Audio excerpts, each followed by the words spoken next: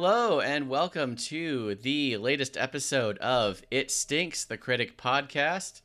I'm your host, Brian Rubinell, and this week we are looking at the Season 2 episode, Frankie and Ellie Get Lost. And joining me as we go through this episode is comedian, actor, and host of the Library Hours podcast.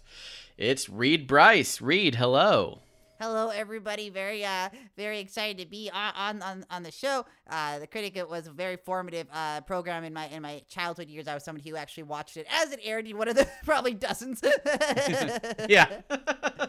I also watched it when it aired. Probably not until it moved to Fox because I wasn't a big ABC watcher back in the day. But yeah, definitely would have been watching when it was. I forgot the confusion because I don't remember if I watched all of the ones as they started on ABC because I don't. It's just, it's been like literally almost 3 decades. But I do remember it just suddenly being on a different network, and that was confusing. My family, our only real form of recreation was watching TV, so of course I was able to like trace it to its new home, and and I remember.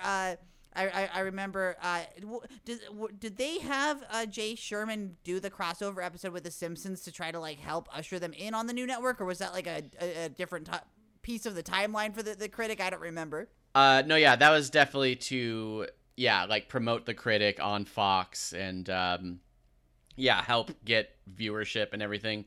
And there's actually a bit of a story about that because Matt Groening was against the whole idea.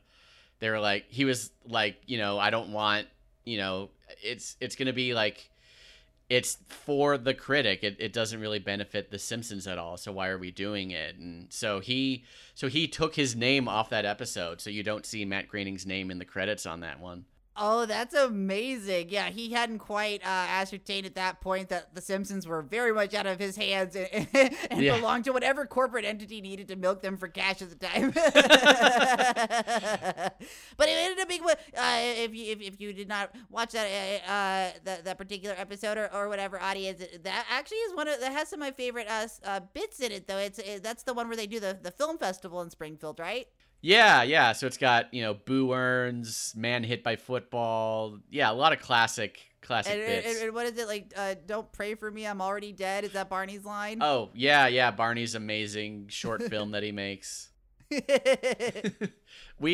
am planning to cover that episode once we get through the whole run of The Critic, which is coming up. There's only a few episodes left after this one. Oh yeah, so yeah, you'll get into the extended universe, but like you said, we're in the middle of the second season here. Do you know much about like how many seasons did The Critic get? Just the 2? Just the 2, and they sort of brought it back.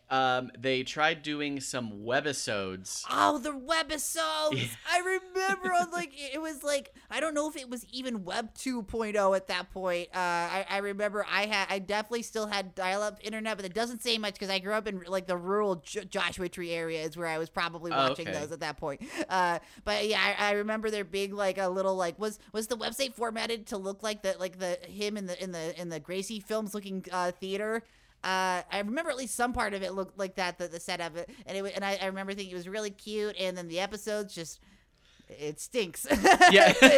they were not up to the same level as the original series in my opinion, but yeah, I watch the webisodes. I mean, the webisodes are really different. Yeah, well, I was not even aware of them at the time. I didn't discover the webisodes existed until I got The Critic on DVD because they're included as like a special feature. And I was like, oh, what are these?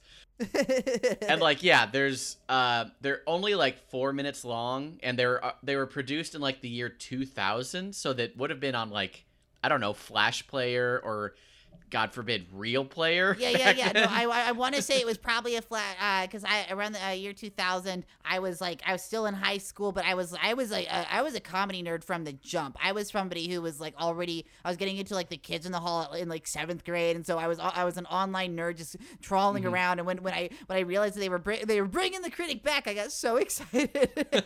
And then it was like part of what I love about the Critic is like the original series is like how beautiful and fluid the animation is with like those great looking like painted aesthetic to it, and then it just was not the same. It was so much flatter and like jerkier. Yeah, because animation in the year 2000 when most people were probably still on dial-up. Yeah, they really had to like simplify things, and it just doesn't look that good. But I'm always gonna love it because it's always it's Lovitz. I'll also say full disclosure. I say that as though I'm gonna get in trouble or something. Otherwise, I actually went to the same college, the same drama school that Jon Lovitz went to, and so oh wow, you can even probably tell by the vaudevillian nature of my voice that that people like Jon Lovitz had a very big impact on me, and so like finding out that we even went to we had the same acting teacher was such a thrill. And he even while I was there in my final year, he came and like spoke to my drama school to like give us a speech on how to be a professional actor. Huh. Wow.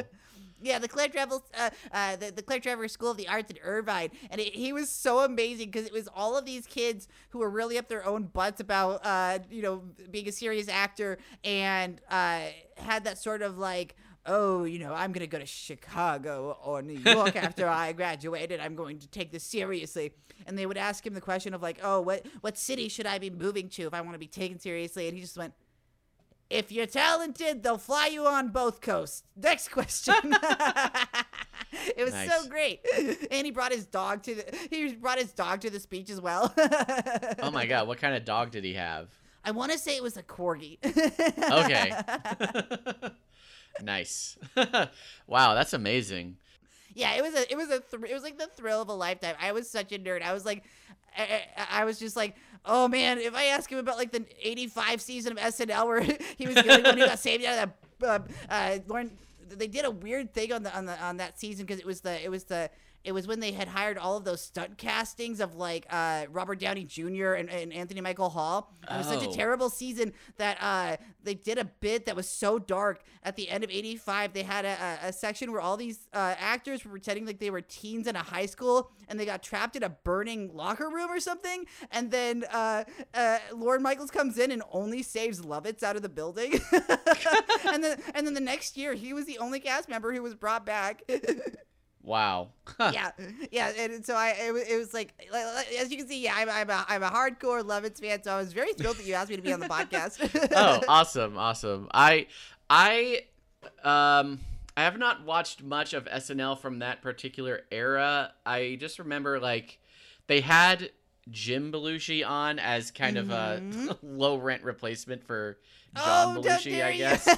I've come around actually to Jim Belushi. I think his Twitter is pretty funny. But at the time he was also very much like, and this is the other Belushi. Right. The other one is I don't remember if John had gone to the big K-hole in the sky yet or not, but yeah, I'm not sure when he died exactly, but well, anyway, let's say we get into this episode. Frankie and Ellie get lost, and I have to say this might have what I think is the funniest joke in the entire series. Oh, really? We'll get to it later, but I mean, a lot of people when I bring up the Critic, they'll just like say this joke. Well, it's the penguins can't fly. Joke. Yeah, sure. People we'll get fucking that love one. that one. I mean, I love it. It's so perfect, but yeah, it's great. And actually, this whole episode is great. This is one of the. I had to start taking notes because I was like, there's so many great bits. If people want to study like how joke formats go, and like they'll say like, oh yeah, The Simpsons has so many jokes per line. The Critic keeps terrific pace, like, and it has a lot of its own. It has a lot of its own self-contained bits throughout the entire format of the series. Even in the opening credits, you always get like a running gag, the same way that you have the Simpsons couch gag. Sherman always has Jay Sherman always has 2 running gags on his that are new. He's like, I gotta get the one up on them for that. So like in the beginning, you get the the telephone gag when he always gets woken up by the telephone, and on this one, which is an interesting. They did a weird bit where he answers it, and the lady's like, "Mr. Sherman, this is from your dating personal website. We've got all the responses for you." Hello? Jay, this is Manhattan Magazine. We've got some responses to your personal ad. No, no, no, no, no, no, no, no, no, no, no, no, no, no, no, and no. And it was really interesting because at this point, also in the same episode, he's dating someone. So I was like, well, they just put that in there, right? In there for no reason. It's totally contradictory to the format, but who cares? Who knows? Maybe they're poly. Jay Sherman. They would have been really progressive if that was the case, but my 2 girlfriends. Yeah. But then we also get the opening movie parody. I think it's the Fred and Ginger dancing. Tap dancing around, and then all of a sudden they get eaten by the T-Rex from Jurassic Park. It's amazing. It's awesome. And then as the episode opens, as most of them do, we are on Jay's show, and he's reviewing Ken Burns' new documentary, Electric Football. If you ask me, electric football is a metaphor for America. Always shaking, always noisy, never really knowing where it's going. Wait a minute. America's nothing like electric football. It's just a stupid game that doesn't even work. Get that camera off me. You heard me. Get your documentary, make 'em butt out of here. Yeah, no, it's something like 18 or 19 hours, which tracks for a Ken Burns thing, because I do love a Ken Burns documentary, so I was like, hell yeah. Yeah. as a kid, like when The Simpsons or The Critic would make Ken Burns jokes, I would not know what they were talking about, but now I just watched the Hemingway one. Have you seen that one? Or do you watch any of Ken Burns? I mean, I've seen a little bit here and there. I've never watched an entire one because who's got the time? They take weeks to finish. Yeah.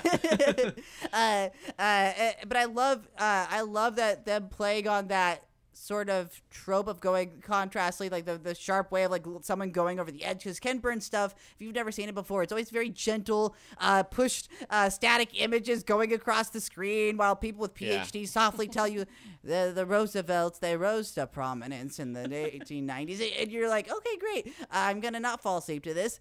And in this one, you just see one of the talking heads kind of just lose it, pull a shotgun on Burns and tell him to get out of his face. Oh yeah, the old man who I guess played electric football back in the day.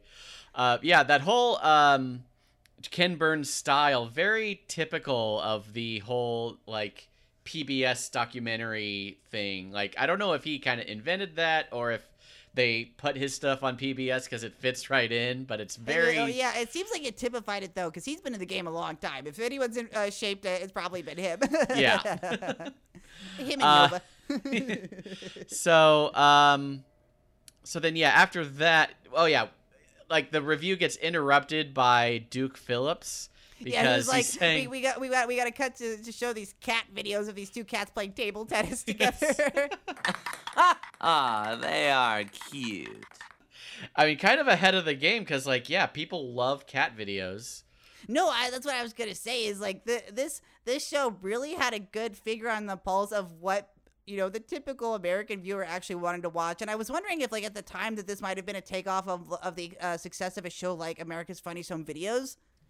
Probably, I would have to imagine so. I have to imagine if you're a Harvard Ivy League grad and then your show is not keeping up in the ratings with something like America's Funniest Home Videos with Bob Saget still pretending he's not a degenerate and going to clips of old people getting off the bus and falling down and busting their faces open, or cute little cats just playing table tennis. But even Jay Sherman is like, oh yeah, they're really cute, and he succumbs to their charms as well. Yeah. I mean, who doesn't love cats? Like, I have 4, so yeah, I absolutely do. Oh wow. And that's the reaction of every man on every dating site that I talk to. Oh wow. What are their names? It's sort of like a roommate Brady Bunch situation where I had two and then he had two. So I'm not someone who's like Greg gardening my way to cat ownership. My cats' names are Sylvia and St. Vincent. You know, be as pretentious as possible if you're going to be a cat person. And then Henley and Walsh are his cats. Yeah, four very human sounding names. Whereas like dogs are usually named like Barfo or something, or Peanut. Well, I have a dog named Little Mac after the video game character. Amazing, I love it. Yeah, so then after this, we basically get to Jay's parents' house, basically. They are celebrating their 40th anniversary. Alice seems a little worried to go over there. But Jay says, you know, she's gonna do better than the last girl he brought home, which... Yeah. Son, your new lady friend seems awfully quiet. I'll just poke her with this fork.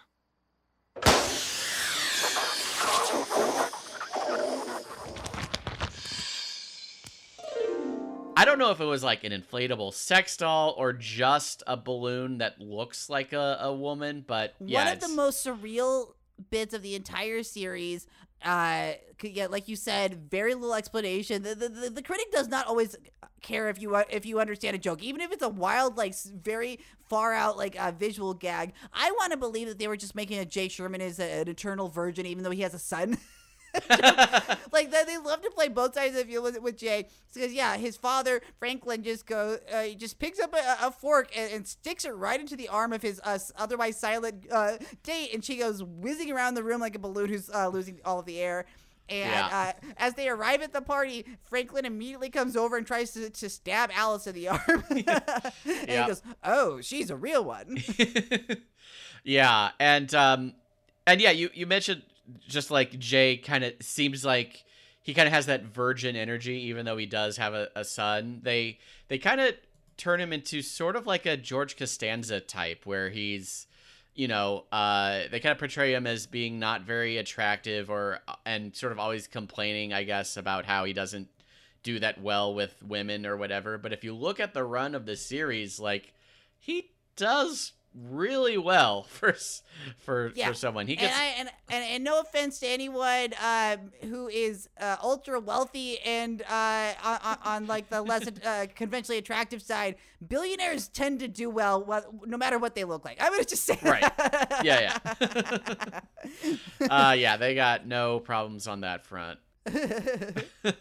So yeah, Franklin pokes Alice with a fork.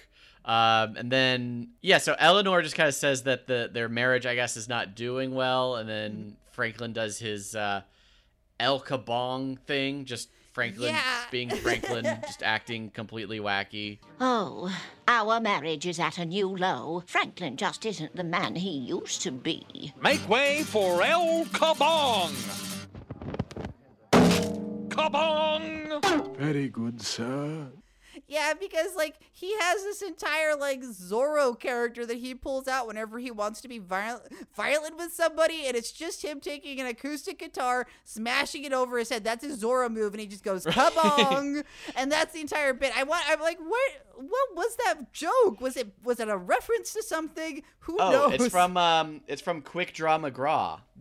Oh, is it? Yeah, the old Hanna-Barbera cartoon about what was he, a donkey or a horse or something? Quick Draw McGraw would have had an alter ego, I guess, called El Kabong, which is literally like, yeah, he puts on like a Zorro mask and the hat, and he's got the guitar that he bonks people with. Oh, okay. So that's very funny then, to have like that sort of like upper, like are they wasps? They very much are played that way. They're definitely wasps. Yeah, that guy, that's his alter ego, is the same. Okay, I'm glad that my gut was right. That was like a direct reference to something. I just had Hanna-Barbera is like in my not necessarily in my what I grew up with in my wheelhouse. Mm-hmm. All right, yeah, and you know, this show definitely goes deep for a lot of references. I think in just the last episode, or the one where Duke runs for president, he as a publicity stunt, he marries June Lockhart, who is who was the mom on the original Lost in Space. That's amazing. So they pull out all these, old Lost in Space jokes. Oh, and she was also on Lassie, so they do Lassie jokes, and I had to literally look those up because it's like, okay, I'm not a June Lockhart expert, so I need to do some research. The thing that I love about studying the references that these sort of writers would be making, because I was thinking about in the same way that like your Lucases and your Spielbergs and stuff, they were the first generation who really grew up watching movies to the point that they were going to like professional film schools and stuff for it. It was like we were coming out of the Wild West, in the same way that these were all these people who were like growing up with the first generations of television and classic television and injecting that into the over of what like their universes looked like. And so you do get those amazing deep cuts from people who are TV nerds the same way that we are. Right. Yeah. No, yeah, because they were growing up on what would have been like Flash Gordon and like I guess Alan Quatermain was like the big inspiration for Indiana Jones and etc. And yeah, definitely like the writers of this show, definitely big nerds, so they love to throw in references to the shows and characters that they love. So after this, we get Margot, the daughter, shows kind of this movie about the history of Eleanor and Franklin's relationship. Meanwhile, in Manhattan, everyone's turned out for the marriage of Eleanor Wigglesworth and Franklin Sherman. Franklin, a Rhodes Scholar who's never had a drink in his life, samples the punch whipped up by young Ted Kennedy.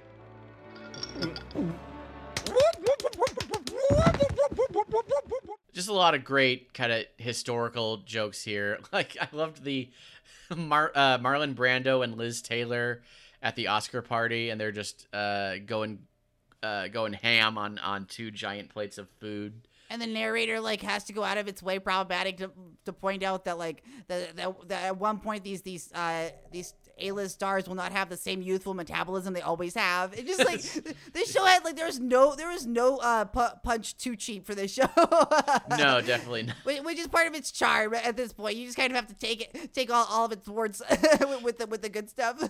Yeah, I had a previous guest who said you kind of have to put on 90s glasses to appreciate the critic because there's definitely a lot of problematic humor that pops up here and there. But we also get in this little movie, we actually kind of see the origins of Franklin. He starts off as, this like, really intelligent, upstanding guy. And then and then Ted Kennedy like spikes the punch at a party and he immediately just turns into the Franklin we know and love today. He just kind of, Yeah, it's a transformation by way of like the Three Stooges, where Ted Kennedy spikes the punch, and then he immediately goes into the Curly from the Three Stooges bit where he goes whoop whoop whoop whoop, and like ends up circling on the floor, and then Kennedy ends up getting in a fight with who turns out to be the third Stooge, Albert Einstein, who's also there for some reason, not explained at all other than he was another historical figure at the time, and they end up pieing Mrs. Roosevelt in the face because she's playing of their Three Stooges. Foyle was always a wealthy woman who just was like, I'm not here for that, and then and that's how they because they sort of were like, all right, we're really going to be going off the deep end with how out of it Franklin is. So let's really set the stage that at one point he was a human being, so that you understand why Eleanor is so dismayed by how far God he's gone. Yeah, basically. So sort of in a bid to kind of fix their marriage, Margot gives them a 2-week vacation to a tropical island. I'm sorry, Jay. To appease the volcano god, we must sacrifice a virgin. Did you have to tell everybody? I'm hot! After that, they had 10 years of pestilence and plague. And Jay says, "It's where I had my honeymoon." And then they do a great cut to flashback to Jay on his honeymoon with his loveless wife. Yeah. And then again, they keep the problematic elements rolling. A local tribe whisks up Jay because he's the virgin they're gonna sacrifice to their volcano god. He gets thrown in and just like calmly goes, "It's hot." Yeah. And then he gets rejected by the volcano is how I read this visual gag of it, like erupting and spitting him back into the same beach chair where his loveless wife is still waiting for him, and he's got a smile on his face so he didn't die. Yeah. and he even says after that they had 10 years of pestilence and plague. Oh, yeah. So then we immediately get to Franklin and Eleanor driving to the airport, and Franklin is driving like a madman because he's kind of imagining himself in like this like Donkey Kong kind of video game.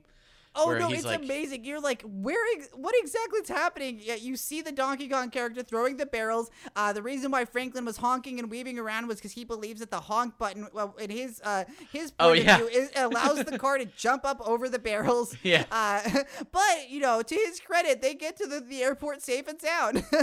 Yeah, they do make it amazingly, and I wasn't sure if this was maybe a reference to something that was going on at the time, but like the airport is on strike, or the airline is on strike. Yeah, the Intercontinental Airlines is on strike. Yeah. He El Kabong's the pilot for daring to not take his help as El Kabong. Right. And they have to just see who will take their ticket, and it ends up being the Hindenburg Airways, right? Yeah. Whose tagline is the humanity. Yeah, so they, end up on Hindenburg Airways, and, who could have predicted that something would go wrong with that? And then, yeah, this is where we get that great joke. They're on the plane, and Eleanor's like, "Franklin, the plane's acting very erratically. Go talk to the pilot." And he gets up there, and I'll let you set it up since it's your favorite bit. Yeah. Yeah, so Franklin goes to the cockpit, and he finds that the plane is being flown by a penguin, and not only that, a penguin who has been drinking. A penguin? And he's been drinking? Wait a minute. Penguins can't fly. Penguins can't fly! And they do this classic, almost like Wile E. Coyote kind of thing, where the plane is doing fine until they actually call it out. And Franklin says, "Wait a minute, penguins can't fly." And, I mean, as far as wordplay goes, I don't know if it gets better than that. Oh yeah, and it just then a 90-degree drop out of the sky, and we are presumed to think that anything could have happened to them. Yeah. So their plane goes down, and then we get to Jay. Alice and Margot watch the video will of Franklin and Eleanor, and we get just a lot of really great Orson Welles jokes. Hello, I'm Orson Welles. What follows is a terrifying journey into the world of magic, mystery. Mr. Welles, this is a video will. What? Look, I don't need to do this. I've got a fish stick commercial in an hour. Oh, what the hell? I need the money. We can time this back to because Orson Welles passed away in like 1985, and this episode is from 1995, so this is already a decade old video will that they just must have had kicking around on retainer. And Orson Welles is in his like end of his career having to take fish stick commercials, thing, which is so great. It's one of my. I think this is almost better than the Penguin line where he just like he at the end of the bit after the will he's eating the fish sticks that he had with him, I guess, to prepare for his fish stick commercial role. Yeah. And he's just carving them down and goes, And remember, there is no fish stick like Mrs. Pell's. This isn't a commercial. I know. That was just a declaration of love. Yes. Oh, yes. They're even better raw. They're almost better raw. Yeah. So disgusting. Orson Welles eating frozen fish sticks out of the box. Yeah. Yeah, that's Maurice LaMarche doing his Orson Welles impressions, which is just always great whenever it happens on this show. He's done he's done Orson Welles in a few other episodes and Marlon Brando, but yeah, such a great impression. But they set up that Jay is going to be the heir to their assets, which total almost $1 billion.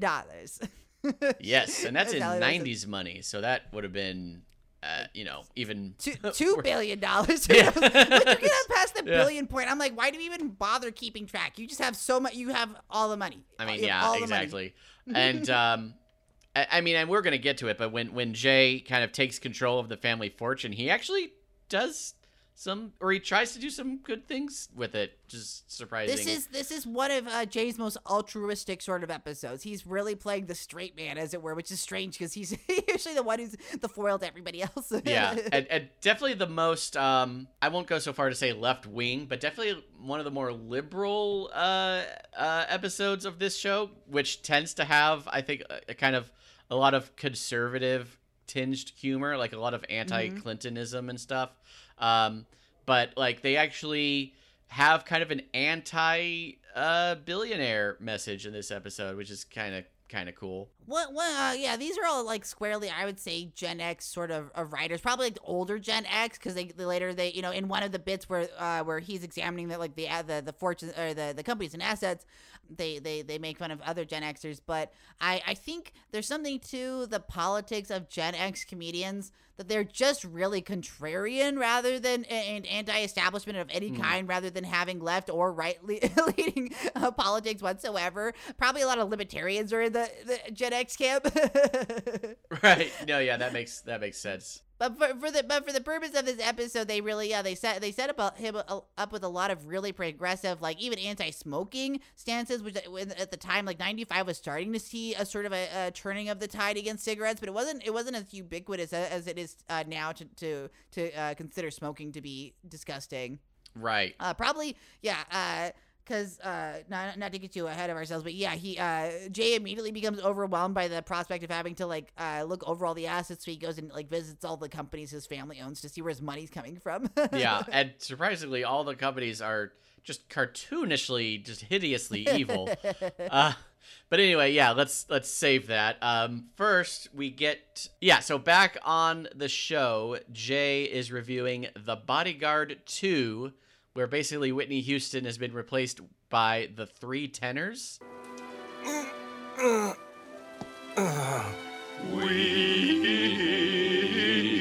will always love you.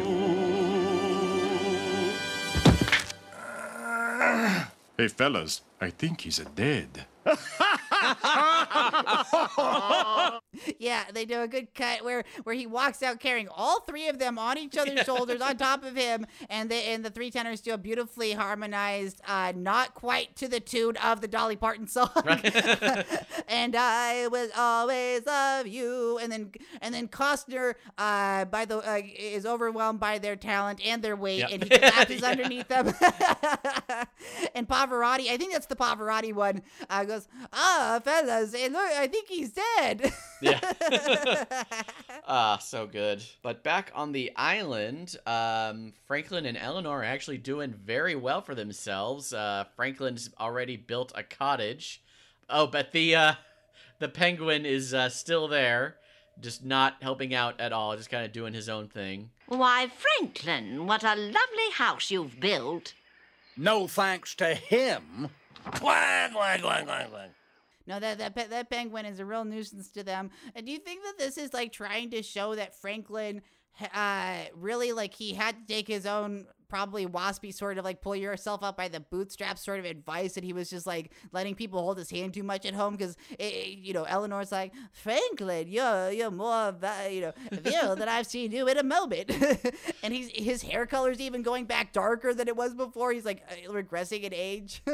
Yeah, so they don't really explain like why it happens, but basically like them getting marooned on this island is exactly what they needed to fix their marriage, basically. Yeah, Franklin actually does like productive things like building the building the cottage, and then later he manages to build a jacuzzi somehow. Yeah, and I wouldn't even call it a cottage because it looks like it is like a multi-story mansion that happens to be made out of like be made out of like island trees and stuff, like palm trees and stuff. It's amazing, and they even have sourced down. In this point, had we seen the ape butler yet? Because I could save that. Yeah, we have not gotten to the ape butler quite yet. Yeah, I don't want to get ahead of ourselves. Okay, yeah.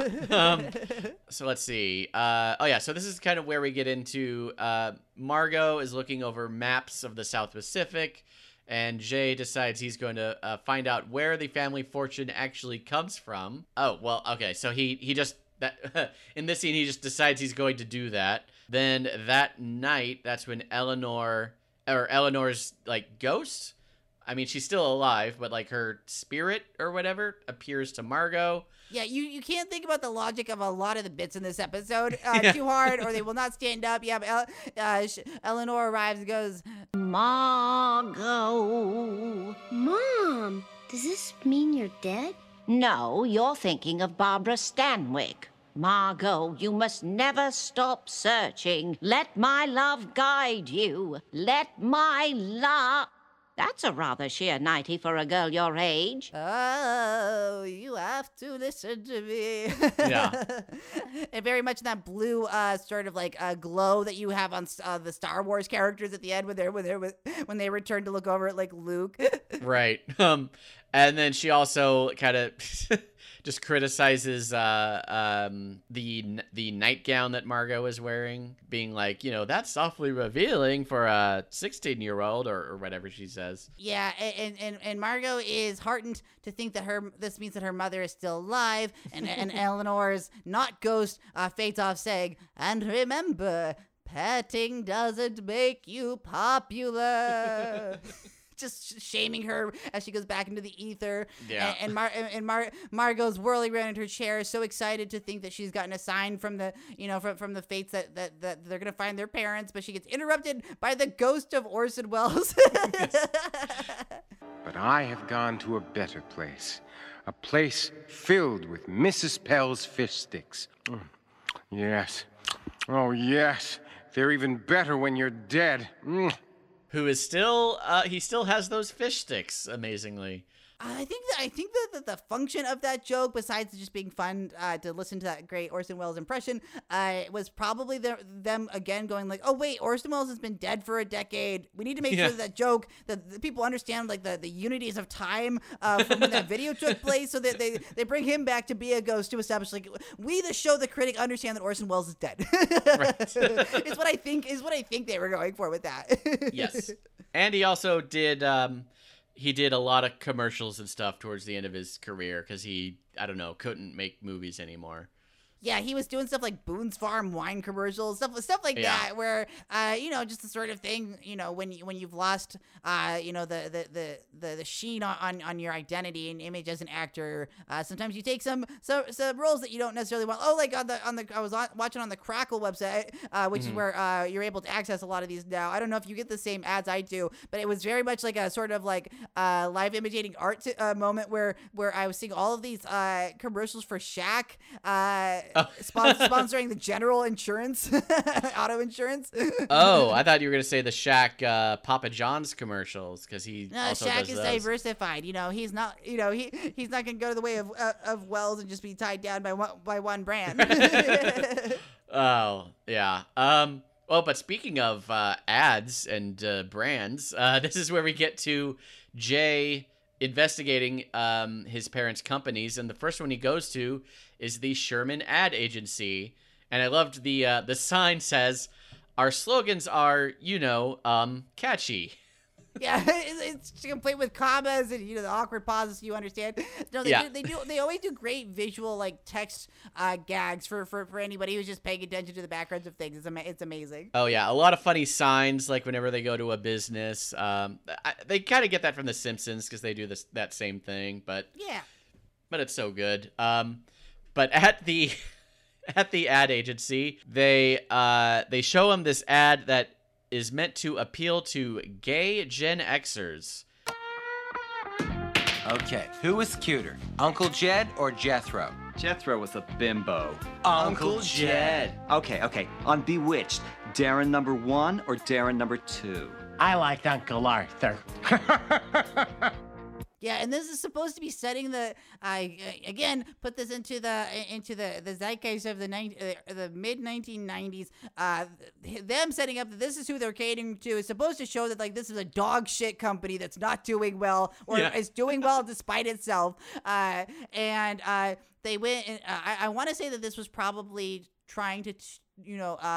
Take on sort of like the HBO and MTV sort of advent of like the more documentary sort of fly on the wall style of advertising and TV movie making that hadn't really caught up until this point in pop culture.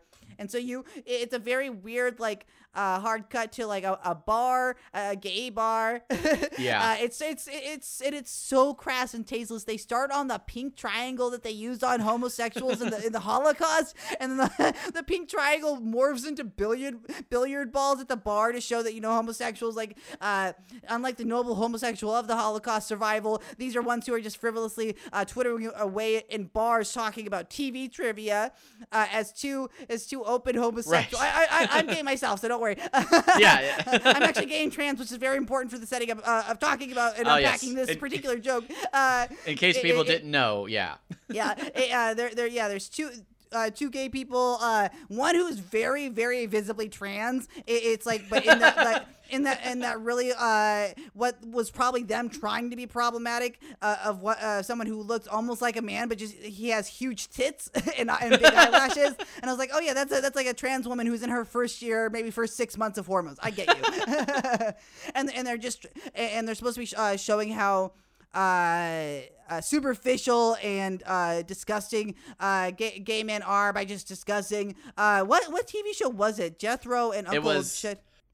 Is that Green Acres or? It was Beverly Hillbillies, but then they also talk about Bewitched. No, first they're just like, which of the characters from the Beverly Hillbillies do you want to fuck? Yeah. Because you're supposed to, who wants to fuck any of the Beverly Hillbillies? And then they're like, oh yeah, then which Darren on Bewitched do you want to fuck? And then it cuts to Paul Lynde sitting there going, yep. I was always partial to the uncle. Just a bizarre segment of a great display of homophobia. Love it. Right. I love that was probably one of my first impressions of what a trans person would look like. And I just love how they kind of do the handheld camera look.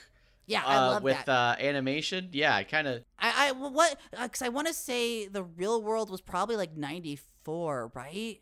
And I think the first season of The Real World had like an openly gay character on it. So I want to say maybe that was what they were trying to, lampoon, but I can't be sure. There's probably a lot of good Gen X queer stuff at the time that was like repulsing these writers. Yeah, and I'm sure this was before Will and Grace, or like, I don't think there were any shows that had an openly gay character on it yet.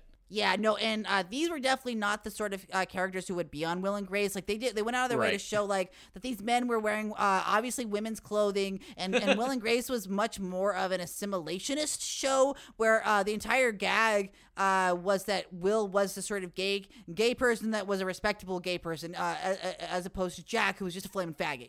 Right. This in this universe. On The Critic, homosexuals are deviant sex perverts who talk about sitcom characters. Yeah, basically. Yeah, not great representation there. So Jay's like, not doing well in marketing. And then we go from there to Sherman Chemicals. Again, another great slogan. We put the harm in pharmaceuticals. Yeah, and where we go into like this really creepy looking laboratory / factory where they're like pumping these vials full of liquid. Oh yeah, it's like straight out of Frankenstein. It's like dank, and there's like brick walls, and but yeah, this is where we get kind of the more liberal or anti-capitalist message, because Jay finds out there's this drug that they produce for a penny and then sell it for $10. You mean this costs us a penny to make and we sell it for $10? I won't stand for this. Here, drink this. Profits good. Price controls bad. I mean, maybe that's where that Martin Shkreli guy got his idea. The guy who went to prison. Is that what he went to prison for? Because he like marketing it up or something, or probably something that was unrelated. Oh, to that. well, that's not what he went to jail for. He went to jail, I think, just for like I don't know, like what's it when you get caught lying in court? What's that called? Held in contempt or something? Or no, that's contempt. No, but of course it wasn't for him gouging prices and probably sentencing people to death because they can't afford his medications. Of course it would not be. No, yeah. It was for like lying to investors or something. Oh yes, of course. So Jay realizes that this markup's happening, and he's like, Medicare for all, like you said. This is for the time especially, this was a very far left stance to be taking, pointing out the evils of the healthcare industry, jacking up prices, and the scientist swiftly goes into action to make sure that he's not worried about it. Does she straight up like inject him with something, or no? She literally just like hands him a glass and says, "Here, drink this." Right, it's very Looney Tunes, and he's like, okay, yeah, and then he turns into a zombie and is like, corporate greed is good. I had in my notes here, it's liquid capitalism is what he drinks. So from there we go to Franklin Cigarettes, makers of Flemme Fatale brand cigarettes. Yeah, their tagline is cough up and see me sometime. Classic. And then this is where we get they are marketing their cigarettes to children via the Humphrey the Hippo show. Now, to encourage kids to smoke, we've recruited Humphrey the Hippo. Hey, kids, have you been smoking like I asked you to? Yeah, I'm up to 4 packs a day. Today, Humphrey's gonna teach you all what happens when you get a lung removed. You get ice cream! Yay! Yeah, a real take on. I do remember at the time we were starting to see the backlash from Joe the Camel being the sponsor of Camel cigarettes, because like they made him as cartoonish as possible and put him in cartoons like right up against like Chester Cheeto. And although I don't 100% buy that like a cartoon character will make children want to smoke cigarettes, I also can understand why it's not necessarily like it's in that gray area of capitalist ethics the way you're marketing with the mascot. And true. this one, he's Humphrey the Hippo is kind of like a Barney sort of surrogate for the show, where he's got like a group of children around him, and he's like, "Did you smoke the packs of cigarettes like I told you, kids?" And then they get Doris Grau, who usually voices the hairstylist. They get her to voice one of the kids because she's got that really deep growly voice. Yes, Humphrey, I'm up to 4 packs a day, just like you said. So good. And then the of course Jay is against that. He wants it to stop, and the executive says like, "Hey, if it's a crime to encourage children to smoke and have sex, then lock me up. I need a hug." And then he gets locked up. He doesn't get away with it. One of the darkest jokes, like, for a very dark show. Yeah, he's in a paddy wagon and just like says, "I need a hug," and he gets dragged off to oblivion. Yeah. And I do remember also, like, in the mid 90s when this show was made, so much anti-Barney humor. Like, it was just the show that everyone loved to hate. Oh, no, any show for toddlers is going to be, because I work, I won't say where, but I work in programming that is the same demographic as Barney. And the way that they set things up is, toddlers are still learning to even just be able to have a grasp on language and like and comprehension. They speak a lot slower, and they speak a lot in a really corny fashion most of the time. And I could understand that just being like the bane of your existence if you're a sophisticated TV writer. Maybe you have children and you just want to blow your brains out every time you have to watch it. So I can understand wanting to lampoon that. Yeah. So Jay says he's going to use the family fortune for noble causes, but before he lands on what that exactly is going to be, he traps Regis and Kathy Lee in a box and ships them to California. And then immediately another train pulls up, and it's like, oh, they sent one back, and it pulls out, and it's the crate from Jurassic Park that says Roseanne on it. Roseanne had been on for like 4 years, maybe 5 years at this point. So it wasn't necessarily because she was a new commodity either. She was like probably at the height of her like Queen Monster executive producer phase, which is why they would do this bit of her being like a Godzilla type creature. But yeah, just two very topical, very 90s jokes. Regis and Kathy Lee. And then Roseanne. So Jay's next idea is he greases the train tracks to make the train run quieter, which just causes the train to run off the rails into the ocean. He immediately goes, oh yeah, blame the guy with a bucket of grease. Yeah, that was good. But yeah, just a very simple, straightforward joke there. Next, let's see. Oh, so apparently Franklin and Eleanor have two giant statues of themselves, I guess, in like Central Park or wherever. But yeah, Jay is, like he's saying sorry that he hasn't been able to honor them. And then he like looks away for a second, and then the statues get horribly vandalized. Yeah, just tagged to hell. And that is what gives Jay his grand idea to clean up New York City, which, you know, he could have just shut down those horrible businesses that his family owns, but... Oh, that would stop making him money. So instead, he's going to do this. And right as he has his eureka moment, they need to cut to commercial. So he's interrupted by a now even larger than life Roseanne, who's like several stories tall, comes tearing through New York City like Godzilla, and everyone runs for their life. I vow to use my family fortune to clean up New York. Run for your life! Roseanne's on the loose!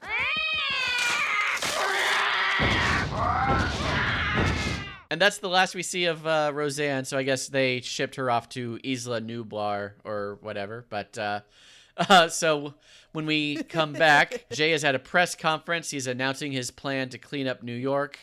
And they do this kind of New York Post joke. The reporter takes a few liberties with Jay's story and prints the headline, "Nude Jay Sherman leaves headless corpse in Marla Maples soup."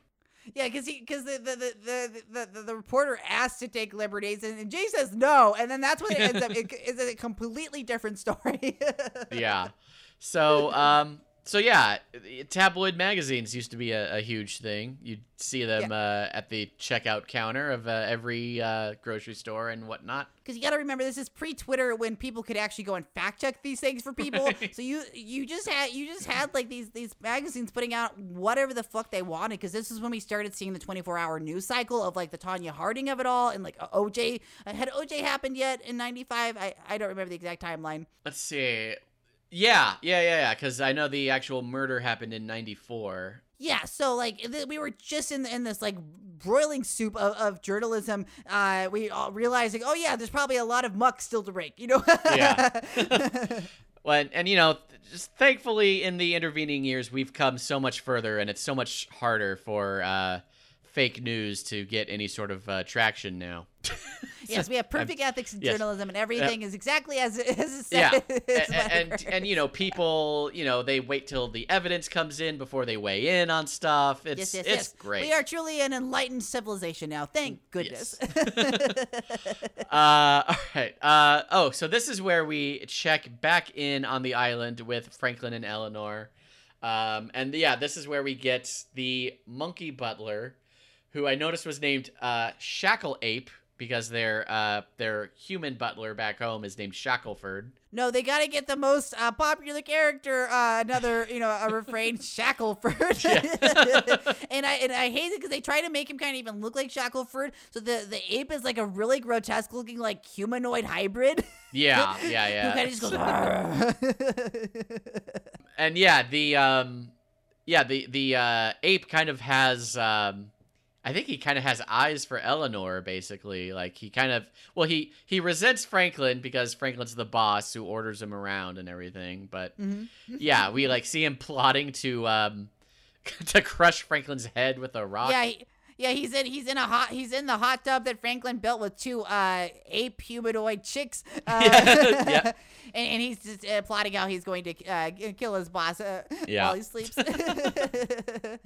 So Franklin and Eleanor are doing great. Back in New York, Jay's Clean Up New York campaign is in full swing. I like this little joke where Jay is like cleaning up a wall of graffiti, but one piece of graffiti says Stallone bites, so he leaves that up. He looks back at the camera like, ain't I a stinker? And I'm like, was the critic, were any of the people on the critic friends of Stallone? Why did they have it like that? Why was that? It looked as like they were trying to make sure Stallone would see it and go, and like shake his fist at Shay Sherman. Yeah, I don't know. I mean, the show has like, they have to make sure that we know that Jay only loves, the best movies. He doesn't like, this action schlock. Oh, yes, nothing pedestrian, yes. Anything Stallone would be in would not be good enough for him. Yeah. Got it. Yeah, he's a movie critic before he's a city cleaner. I get you. Right, yeah. We also see him spray deodorant in the Statue of Liberty's armpit. Got to get her fresh and clean, I understand. He power washes the public library. He knocks off the L to turn it into the pubic library. Immediately a crowd comes rushing up, excited to go in and see what a pubic library entails. And once they get inside, they're there for a good beat and then go, oh. Yes. Disappointed. It was just books. Yeah, very good timing on that gasp of disappointment.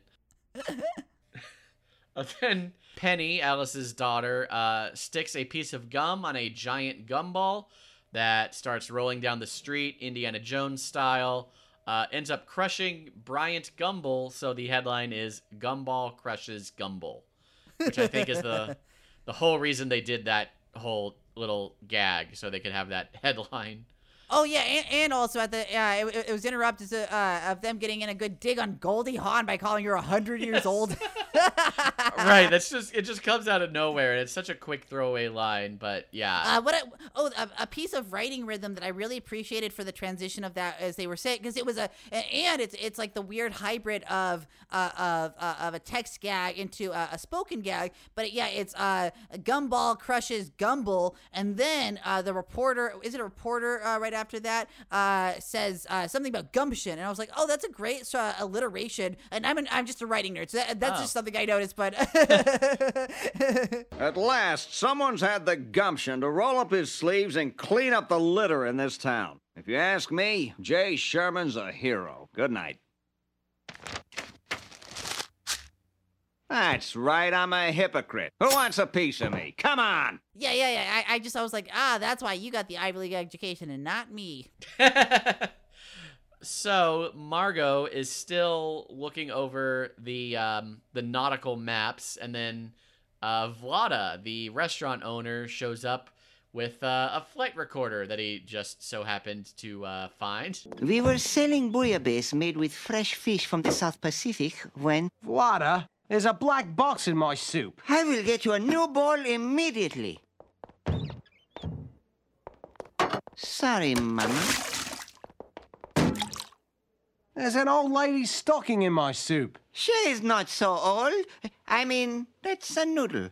Yeah, he's like, it was in a bouillabaisse that came from the South Pacific. And then Jeremy Hawk, Jay's Australian friend, is like, there's something in my soup. And so he takes it, goes into the kitchen to his mother, and she's soaking her feet while she knits. He grabs the bowl, the bowl, she's been soaking her feet, and it just takes that out as the replacement. Right. It's such a disgusting bit. Yeah. So disgusting that she goes when Vlada comes back out of the flashback, she just goes, "Why did you tell me that story?" Right.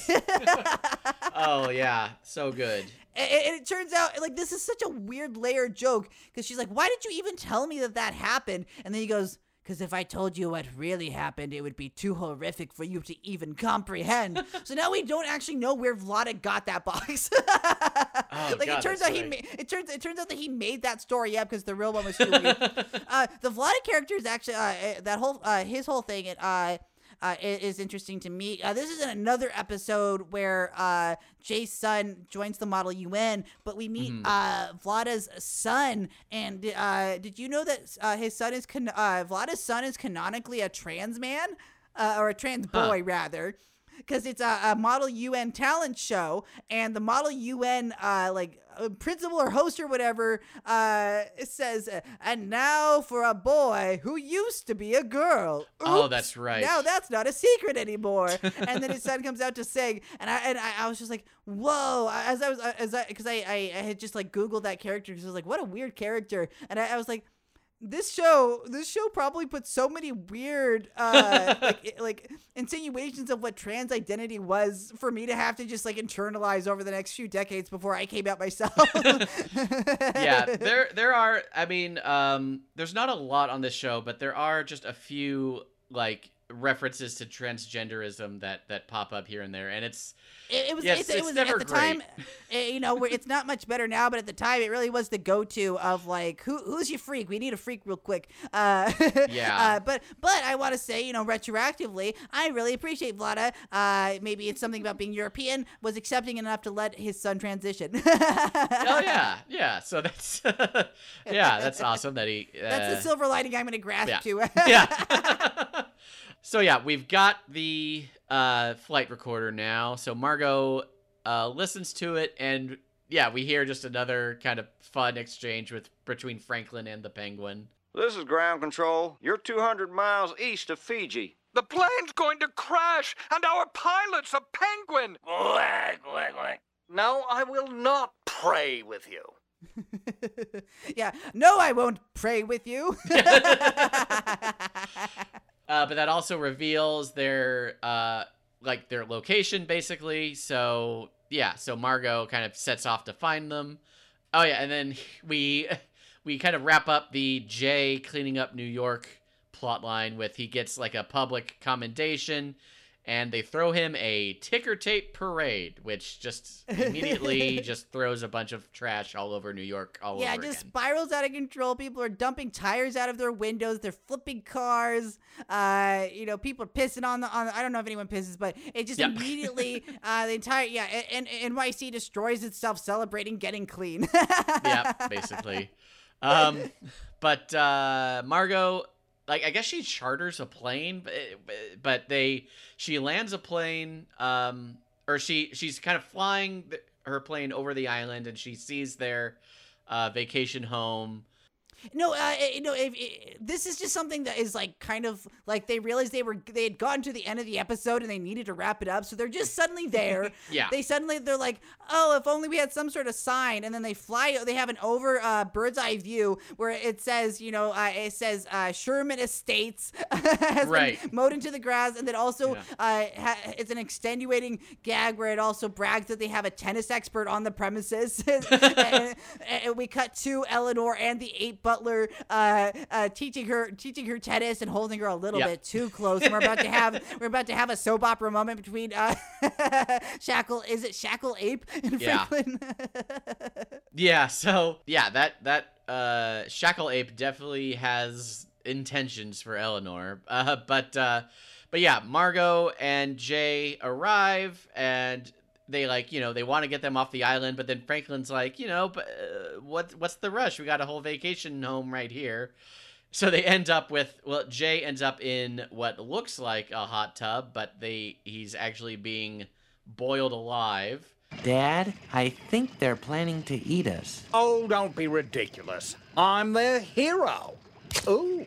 And then I loved this pun, which I definitely did not catch the first couple times I watched the episode. Franklin says, oh, don't be ridiculous. I'm their hero. And he's being made into a hero sandwich. Oh, I didn't even get that. That's amazing. Yep. So That's not used regionally. Yeah, hero is another term for like sub sandwiches. He's Right. in a giant like between two pieces of bread, and Shackle Ape is putting the little toothpick into him, and it's just again straight up Bugs Bunny, where it's like Yeah, exactly. people being boiled and alive in pots of soup and eating in giant sandwiches, and it just ends there. It's just one of my favorite and the show's over sort of bits. I love. Next week they're just back to normal, like that never happened.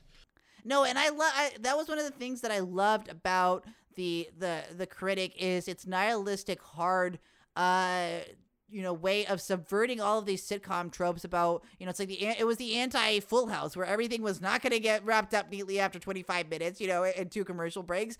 Jay Sherman's life would always be in complete misery, and then they would just reset it. It's his own personal hell that he has to live through.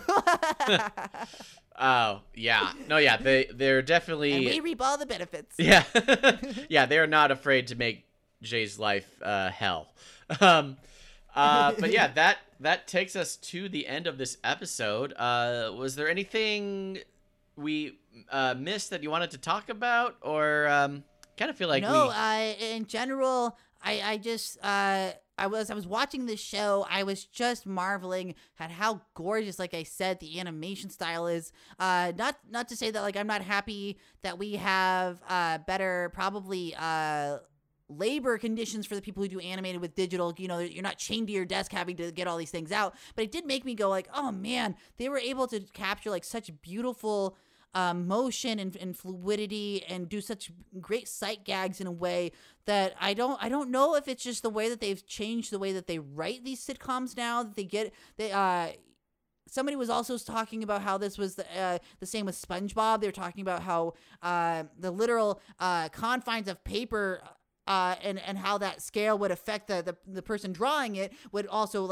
affect the way that they would draw scale and how they would do visual bits and stuff. And I feel like a lot of the way that animated sitcoms for adults now is really followed in that Apatow way of 2 people in mid-shots just having discussions all the time, and it doesn't quite have the sort of fantasticness that just in the art quality that it used to. Not to be in a back in my day sort of person, right. But it just made me so nostalgic for how gorgeous it all was, and thank you for inviting me on, because like I said, I this show was really formative to me in my sensibility, the way that I act, and I hadn't probably watched this show in a good half decade at least. So although some bits very much did not hold up in terms of being crude and lewd and problematic, the writing is still rock solid in my opinion, from the low to the highbrow. Yeah, I mean, other than the problematic elements, obviously, a lot of the jokes are still hilarious. A lot of great gags. Yeah, I think this is one of those shows that it hasn't really found a second life on home video or on streaming or anything like that, but I always thought it should have. I always thought it deserved to be more popular. And it got canceled. Why don't way too Zoomers soon. want to see a small balding man who wants to just tear everything to shit? Yeah, and who thinks he's better than everyone. Yeah. Oh, awesome. But Reed, I know you also have your own podcast. Oh, yeah. Yeah, tell us about Library Hours. Oh, no, and it probably speaks even more to how the show shaped me, because on it, I do a lot of pop culture analysis myself, and I just say everything stinks. I know Library Hours is a limited podcast series I'm doing over the course of the year 2021. I have it's a monthly podcast that is free to access on Spotify and YouTube, and I have on 12 guests once every month to kind of just examine different corners of marginalized identity in a non-obvious way. So I had somebody on in the first episode who is a PR specialist and I had him play a fun game of historical celebrity spin, where he has to try to, I give him like historical queer celebrities who get in trouble, and he had to like give us the PR spin, like how the Kardashians do to get out of trouble. So I have him try to explain how to get like Oscar Wilde out of trouble when he got arrested for being gay, and Marie Antoinette. I was like, how would you have gotten her out of her like let them eat cake scenario? But I also do like more serious analysis. I have on everyone from drag queens to people who work in the sex work industry to people who are TV writers. I have a Family Guy, former Family Guy TV writer on, Billy Domino, and it was really just my way of trying to create like a time capsule of all the people in my personal life who I think have really, really a fantastic thing to say, and just give them one more forum for them to sort of explain what their lives are like. So, yeah, very, very queer positive. The very opposite of the marketing company that yes. Jay Family owns. Awesome. So that's Library Hours. You mentioned it's on Spotify and YouTube. Yeah, iTunes, most any place that you can get your podcast. I just put it up on YouTube because that was the easiest place for me to make sure that people had closed captions available. Oh, nice, awesome. Cool. All right. Well then, and then did you want to plug your social media or anything like that? Anything else? Oh, sure. Yeah. If you want to have my thoughts on more things, you can reach me on at @ThatReedBryce on Twitter. Awesome. Cool. Well, yeah, thank you so much for joining me on this episode. I'm glad you enjoyed it. And we will be back next week with another episode of It Stinks, the Critic Podcast. Thank you for listening to this episode of It Stinks, the Critic Podcast. I'm your host, Brian Rubinow. Our theme song is by Brandon Beck. You can email the podcast at itstinkspod@gmail.com and find us on Twitter and Instagram at itstinkspod.